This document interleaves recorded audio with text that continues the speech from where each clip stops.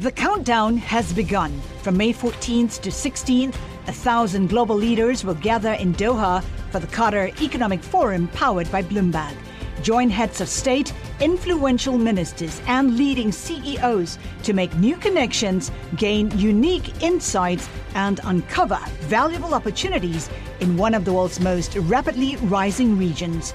Request your invite for this exclusive event at QatarEconomicForum.com. Welcome to the Bloomberg Markets Podcast. I'm Paul Sweeney, along with my co-host, Vonnie Quinn. Every business day, we bring you interviews from CEOs, market pros, and Bloomberg experts, along with essential market-moving news. Find the Bloomberg Markets Podcast on Apple Podcasts or wherever you listen to podcasts and on Bloomberg.com.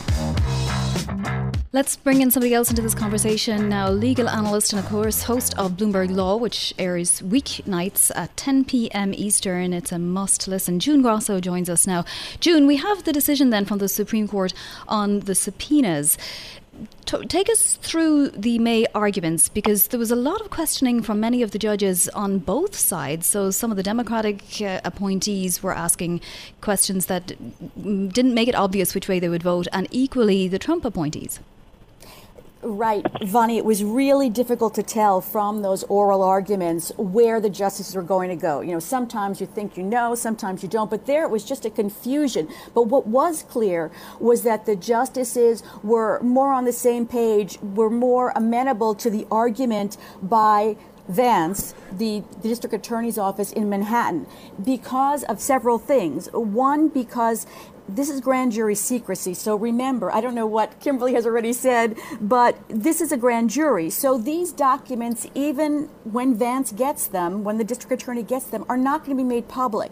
The only time they might be made public if there's an actual criminal indictment in that case. So the justices are sure that this is going to be kept secret. They asked a lot of questions about grand jury secrecy. I remember Justice Alito questioning whether or not you could really count on grand jury secrecy, or whether the newspapers and the media outlets would be able to get hints or be able to see the documents. So I think that was very important to them. Also, it was limited. And the attorney arguing for the district attorney's office agreed that it was a very limited document. He said there were boundaries to it. Whereas with the congressional subpoena, which I'm still hitting my refresh button to see if the cases come out. 20 seconds, perhaps. Maybe we may get it at 10:20. With the congressional subpoena, the lawyer who argued wouldn't give any kind of limits on what the subpoena could be. So I think that made a difference. Also, I just want to point out that if you remember, Justice Kavanaugh, who concurred here, was part of the Whitewater investigation. So he'd have to be explaining somehow how he could rule against this, but still take part in that broad investigation of the Clintons. So, June, that kind of goes to where I wanted to go, which was, will this data really remain private as it relates to the New York court? I mean, it just seems like it's just, rife for potential leaks. I actually think it will. I have a lot of faith in the grand jury system. This is such an important concept. The fact that when you go to a grand jury, it's secret, that everything that happens in the grand jury was secret. I can't imagine any prosecutor in that office breaking that rule. And I think that the grand jurors are, very, very much follow their secrecy oath. So I just can't see that it would leak. As well, June, suggest that would actually go to the main problem that the justices were having along electoral grounds. And actually, we're getting another headline: High Court largely backing Trump in-house financial record bid. So this would actually back what I've just said as well. The idea that, the House was seeking a lot of information. Some of that was pretty vague, and the Supreme Court seemed to be uncomfortable with that. Another headline: High Court orders tougher scrutiny of House's Trump subpoenas. So maybe this isn't over yet. Let me give those two headlines again. The High Court, that's the Supreme Court, largely backing Trump in the House financial record bid. It's telling the lower courts to reconsider the Trump subpoenas. So let me ask both of you, Kimberly and June, the Supreme Court is actually sending this back down to the lower courts. It wants the lower courts to reconsider the Trump subpoenas. What does that mean? They were very divided on the various subpoenas. Who wants to take that, June?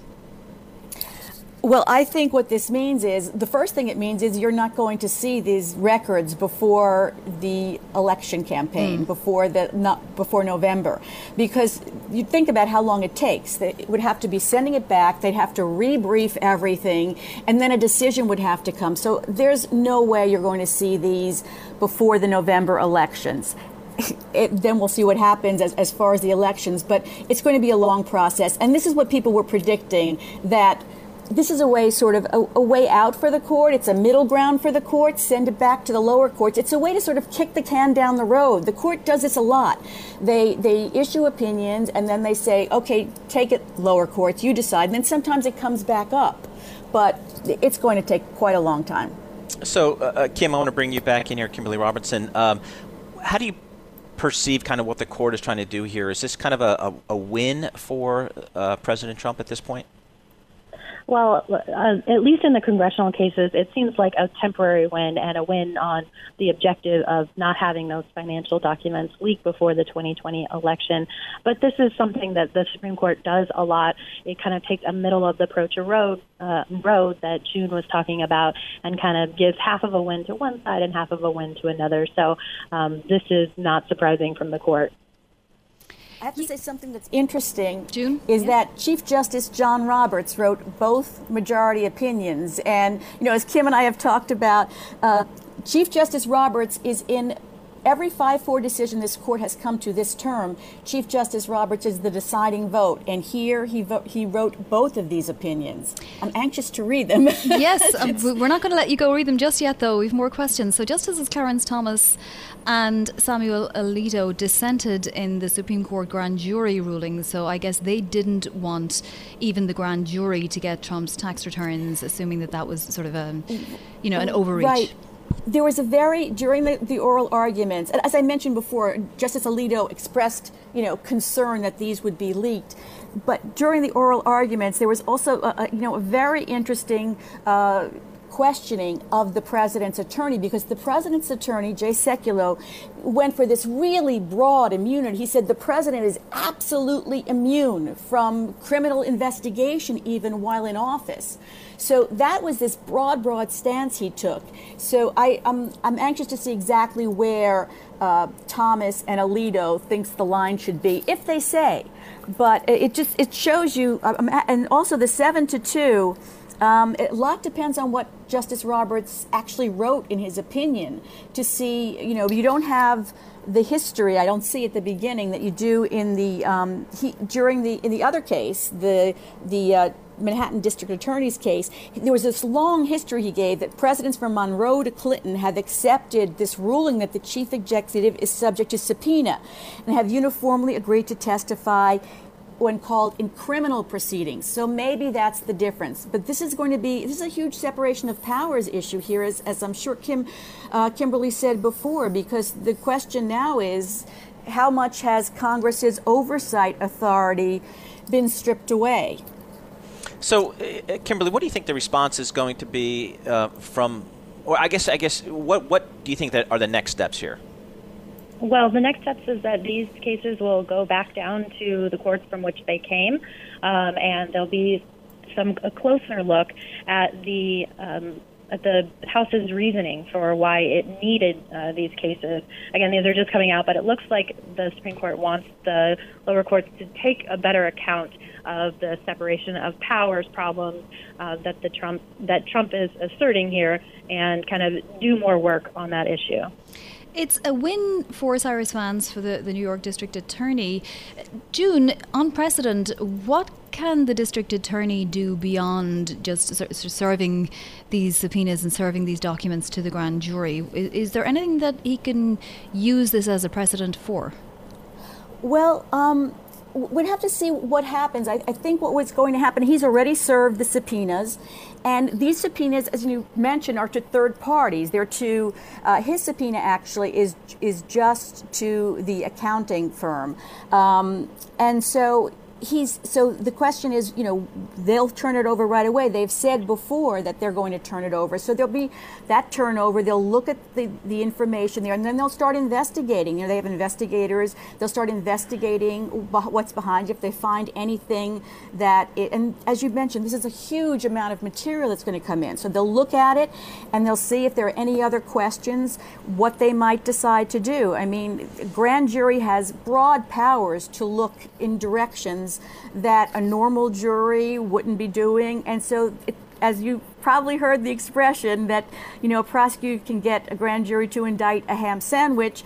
And so a lot depends on how much, and Vance is politically motivated. So a lot depends on how much he wants to push this grand jury, what they're going to do with that information. But you've got to know it's going there's going to be a lot of pressure on his office now, since he is the only office in the country that's going to have those that information.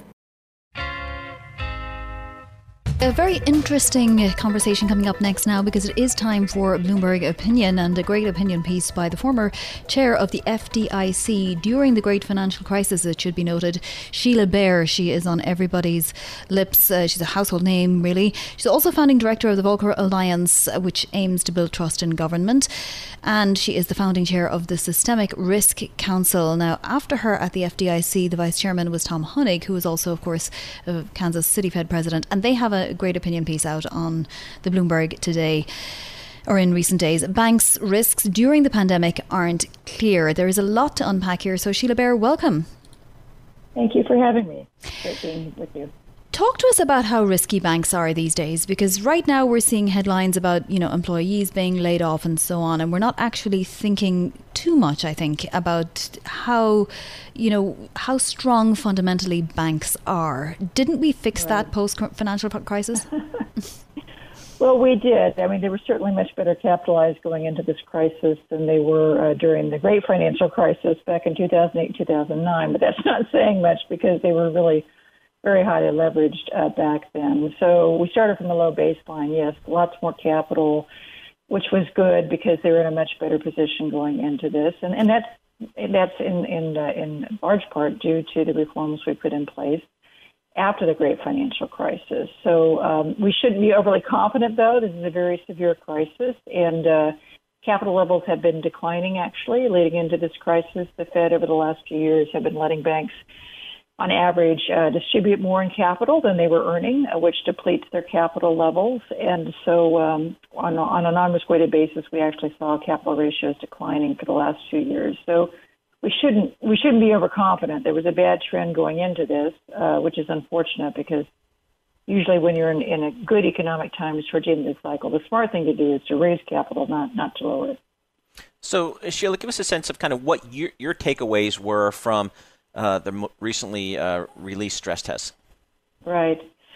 So I think the problem was they just were, so we had a sensitivity analysis assessment, and then we had the stress test. So the stress test really didn't tell us much of anything, because they were based on economic stress scenarios pre-pandemic, and what we're experiencing now is more severe than what even the most severe assumptions of the stress tests that were announced February pre-pandemic were. And also, you were looking at bank balance sheets as of the end of the year. Last year, those have grown significantly because of the crisis. And ironically, the Fed, this is something I supported back when I was chair of the FDIC and later as an advocate at the SRC, Systemic Risk Council, to require as part of the stress test to show that banks can expand their balance sheets and still have adequate levels of capital.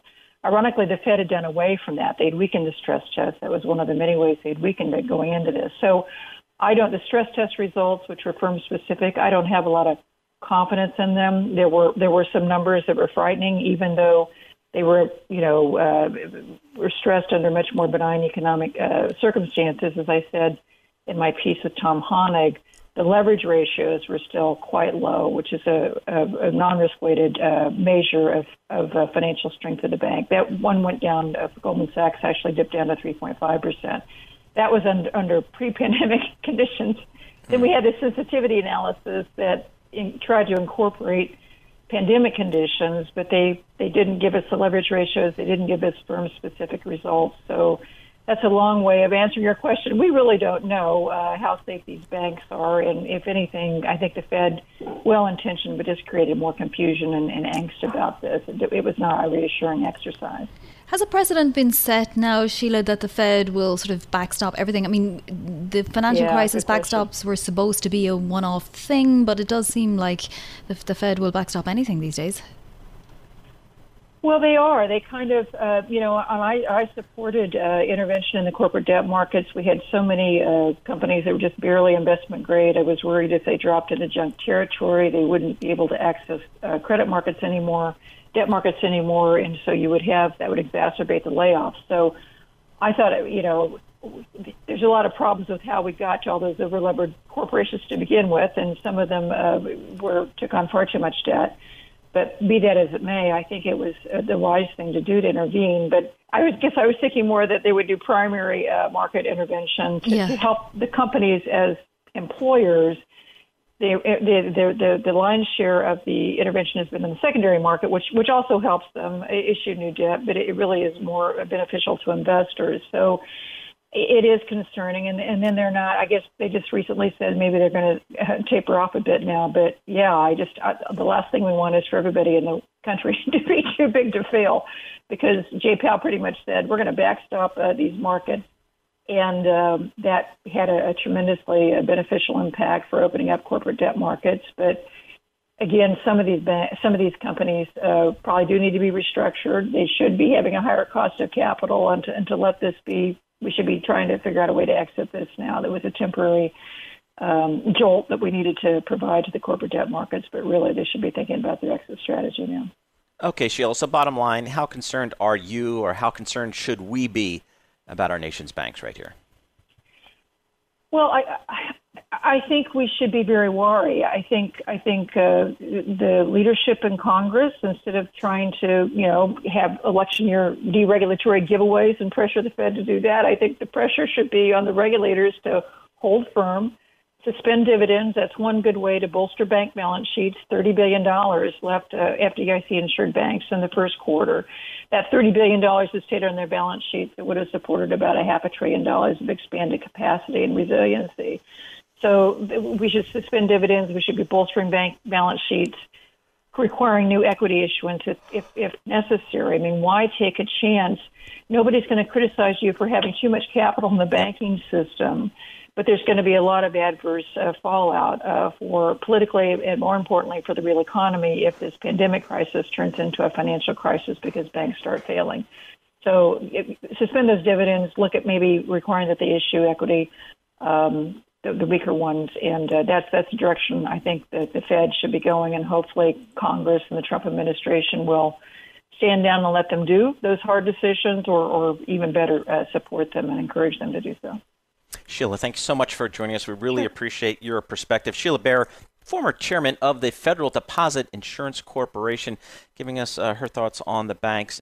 Hi, I'm Ron Kraszewski, Chairman and CEO of Stifel. Financial advisors, if you're not growing your practice, you're losing market share. Stifel is a growing, entrepreneurial, advisor-centric firm built for successful advisors like you. Imagine having the resources of the largest wirehouses and the support of the boutique shops, but none of the bureaucracy to get in the way of you serving your clients. At Stifel, it's your business, your book, your clients.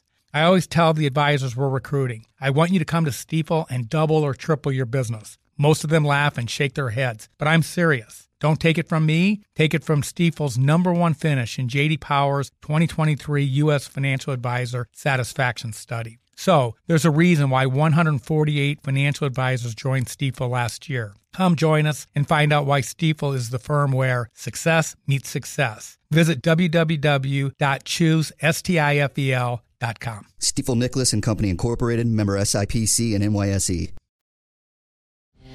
All right, so COVID-19 bankrupting American companies at a relentless pace, and boy is it, 111 companies right now, and expect to see more on NIBCY today. A great story with fantastic graphics. Let's bring in the author, Davide Shiliuzzo, who joins us now to talk about these retailers, airlines, restaurants, but also sports leagues and even an archdiocese or more. Davide, just first of all, give us a rundown of the sort of variety of companies and entities that are declaring.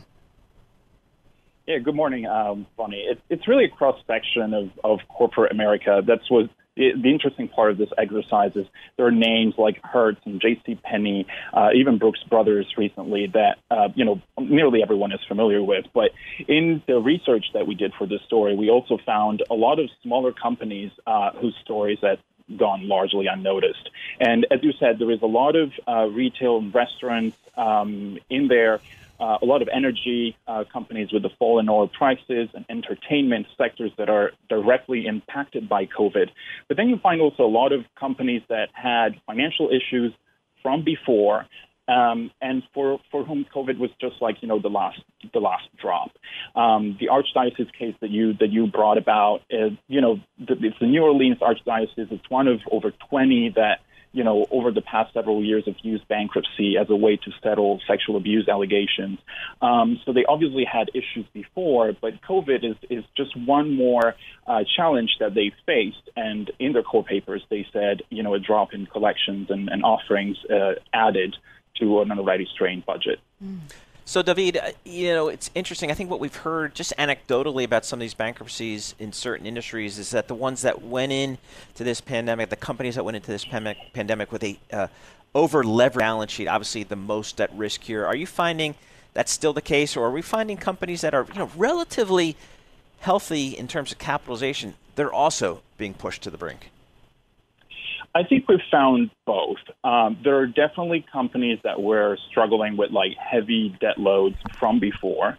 And in some cases, those were the results of leverage buyouts. But in other cases, and especially with some of the smaller companies, the companies were doing fine. They weren't over-levered, and they just happened to be in sectors that are directly impacted by COVID. So, for example, I interviewed the owner of Bounce for Fun, which is a small company outside of Dallas that rents out water slides and bounce houses. The company was on track for a record year. And business was going exceptionally well. The problem is they had 100% cancellations as soon as shutdown orders came in. And the owner, he said he got a PPP loan that lasted for a couple of months, but he just didn't see a way for the business to continue, not over the next few months, but probably not even the next season. So the one I found particularly sad is the XFL. I mean, whether or not you're a fan of Vince McMahon and all that he's done, this was a way for football players who maybe weren't fully able to continue at the highest levels or didn't make it to the highest levels to play, right? It was a pro football league.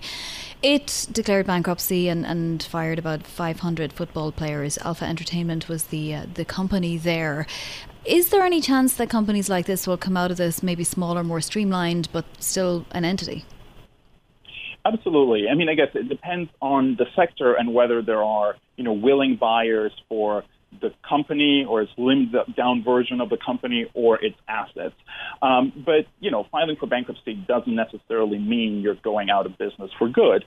So some of these companies may reemerge in a different form. They may be bought by a competitor or an organization that is active in that space. We have come across a few cases where the company is actually liquidating. So they're selling off all of their assets and shutting down for good. But I would say that's not the majority of cases that we've come across so far. So, David, how bad is this going to get, or how bad could this get? Do you expect to see, an acceleration of these bankruptcies over the next several months? It remains to be seen.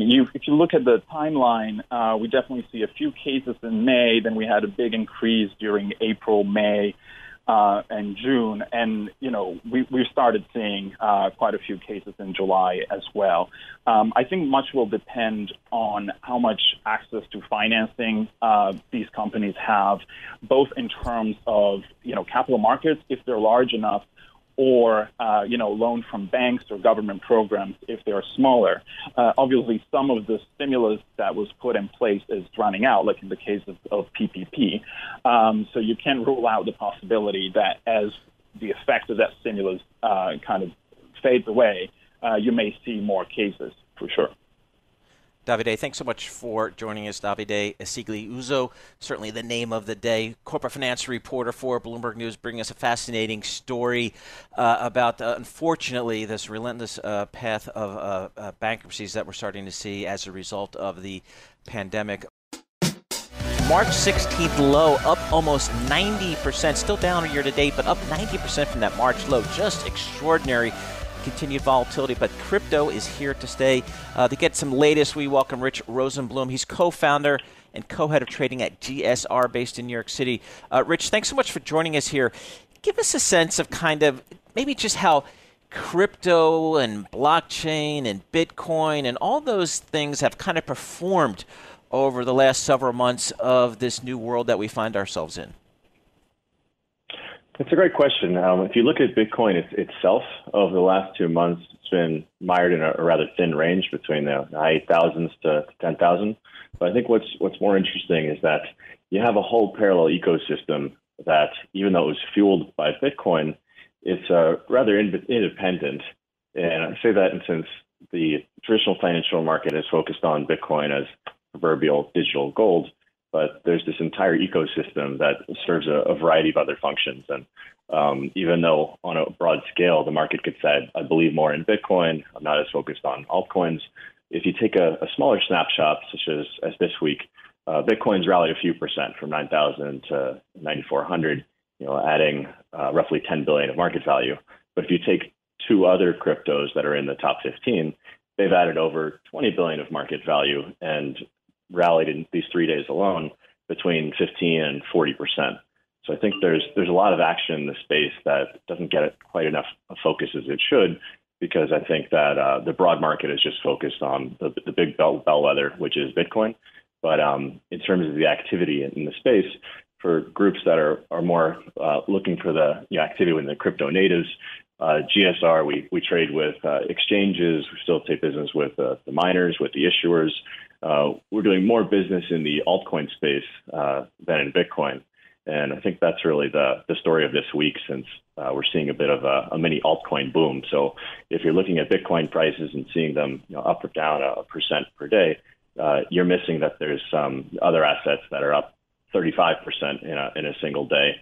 And I think that some of these groups, it might be that it appears more speculation, and it's based on Chinese economy operating back at full cylinders, and there's some trading elements that there's a momentum trade. People want to buy the groups that are meeting new highs. But I think from speaking to these projects directly, there's a lot of building onto these ecosystems, and we're going to see the benefits of these products being built as we move out of that prototype phase and to more of the stage where you see the emerging crypto economy as one where it's more of its own tech ecosphere of its own. Yeah, whatever happened to all of the companies that were trying to build out the blockchain and the ecosphere, and then sort of ran into a little bit of difficulty right when everyone thought that they were taking over the world? Yeah, I think that there's always cycles of hype and bust for any new products, especially if it's tech focused, and might have gotten too much attention to certain projects. But if you look at early stage investing, angel investing, most of the projects are not going to succeed in the end. And as long as there's going to be still a handful of very successful projects, then they can remain leaders in the space and be a good place to invest for the future. So I think that the hype in 2017 was early for Bitcoin itself. And at that point, I think you need more infrastructure to be in place. And we're in a world's different place as far as custody, clearing, execution. But I think there are some other parts of the ecosystem that they just need some more time to play out. And if you look at the 3,000 different ICOs, I'm sure that the bulk of them aren't going to succeed, just like any 3,000 groups of tech companies that are brand new. But if there's 100 that end up powerhouses and changing the global ecosystem, then I think it's still going to be a good sign for things to come and the decades that we are to see. Since looking at it the baseball framework, we're certainly very much in the second, if not the first inning. So, Rich, kind of where are we in terms of adoption of crypto as an investment asset class by institutional investors? I know you trade with a lot of folks out there. Kind of where do you think we are there? So in terms of the saturation, all the data would point to decently high saturation, as much as 30%. But I think that might be reaching that an institution tangentially has some type of access to some investment related to crypto. But I think there's some demographic issues in which, age-wise, people that are part of the older generation, they still feel that even if Bitcoin goes up, they don't know if that's a real gain. It seems like it's some type of, internet currency that can't be translated into real dollars versus millennials or younger generations, below 30 years old. They tend to believe more in crypto than they do in the normal stock market. And so I think that, give it 5-10 years, these demographics are certainly going to be, in favor of crypto investing. But as far as today, while Bitcoin is a powerhouse and gets a lot of attention from both the media and investors, it still wouldn't be one of the top 20 stocks in the S&P. So I think that if that saturation in terms of people buying and putting in their portfolio is more at 15%, I think that's pretty good, and there's room to build. Rich, thank you. Fascinating discussion. Rich Rosen is co-founder and co-head of trading at GSR, which trades in digital assets and provides derivatives and volatility hedging products as well. Thanks for listening to the Bloomberg Markets Podcast. You can subscribe and listen to interviews at Apple Podcasts or whatever podcast platform you prefer. I'm Vonnie Quinn. I'm on Twitter at Vonnie Quinn. And I'm Paul Sweeney. I'm on Twitter at PT Sweeney. Before the podcast, you can always catch us worldwide at Bloomberg Radio.